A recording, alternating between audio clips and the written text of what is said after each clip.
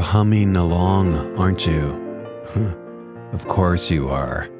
One of the great Catholic hymns, Come, Holy Ghost, which is a lovely way to begin our prayer today. Thank you for humming along with us.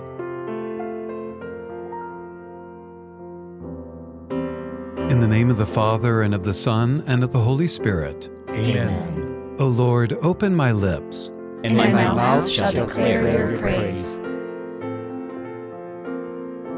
Psalm 55. I believe. Hear my prayer, O God. Do not hide yourself from me. Listen and answer. My cares and troubles leave me no peace. I am shaken by inner noises and pressures, worries and terrors. If I had wings like a dove, I would fly away and be at rest. I would flee to the wilderness and get away from it all. I would escape from all that troubles me. Dear God, you have been with me. We walked together for a while. I put my trust in you. All the rest seemed manageable. Hear my prayer, O God. Do not hide yourself from me. Glory be to the Father, to the Son, and to the Holy Spirit. As it was in the beginning, is now, and will be forever. Amen.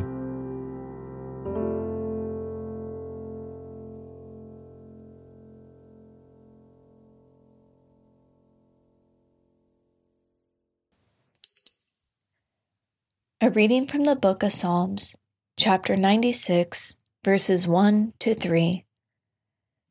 Sing to the Lord a new song. Sing to the Lord, all the earth. Sing to the Lord, bless his name. Proclaim his salvation day after day. Tell his glory among the nations, among all peoples, his marvelous deeds. The word of the Lord. Thanks be to God. Today the Church celebrates the feast of Saint Cecilia, who, as patron saint of musicians, is, I'd say, one of the top 5 most popular confirmation saints among Catholic teenagers. There are a number of legends about Saint Cecilia, who was one of the early martyrs of the Church from around the 3rd century. And a version of the legend goes something like this. There was in the city of Rome a virgin named Cecilia, from a wealthy family, who was given in marriage to a youth named Valerian. She was very pious, wearing sackcloth next to her skin, fasting and invoking the saints and angels in prayer, particularly asking them to guard her purity, as she had the desire to give her whole self to God.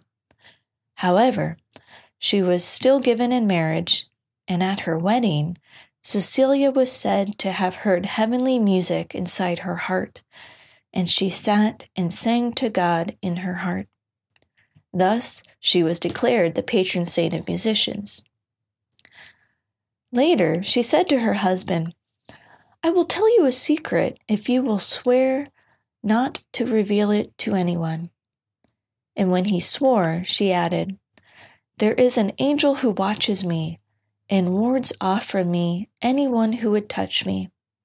He said, "Dearest, if this be true, show me the angel." "That can only be done if you will believe in one God and be baptized," she replied. So he was baptized, and when he returned, he saw Cecilia praying in her chamber, and an angel by her with flaming wings, holding 2 crowns of roses and lilies, which the angel placed on their heads, and then vanished. That would have been quite the sight, right? So Cecilia and her husband, and later his brother, who also converted, devoted themselves to burying the Christian martyrs slain daily by the Roman authorities. And her husband was arrested and refused to sacrifice to the gods and was executed. Meanwhile, Legend has it that Cecilia had converted 400 people to Christianity by her preaching, and they were baptized by the Pope. Cecilia was soon arrested and condemned to death. When the executioner attempted to behead her, the man struck 3 times without being able to sever her head. He left her bleeding, and she lived for 3 days. Crowds came to her, and she preached to them or prayed, and at the end of the period, she died.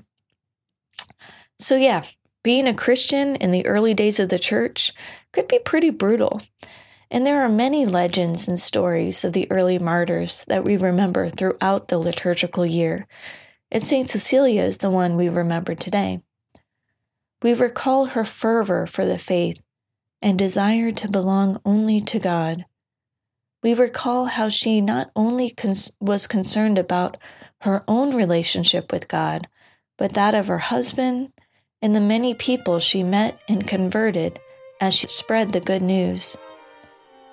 As our scripture passage today states, "Sing to the Lord, bless his name, proclaim his salvation day after day."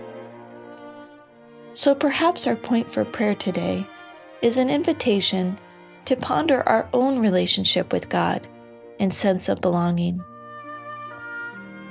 And how does that relationship call us forth to proclaim his salvation day after day, witnessing the good news, testifying by words and deeds the all-loving power of God and joy of the gospel?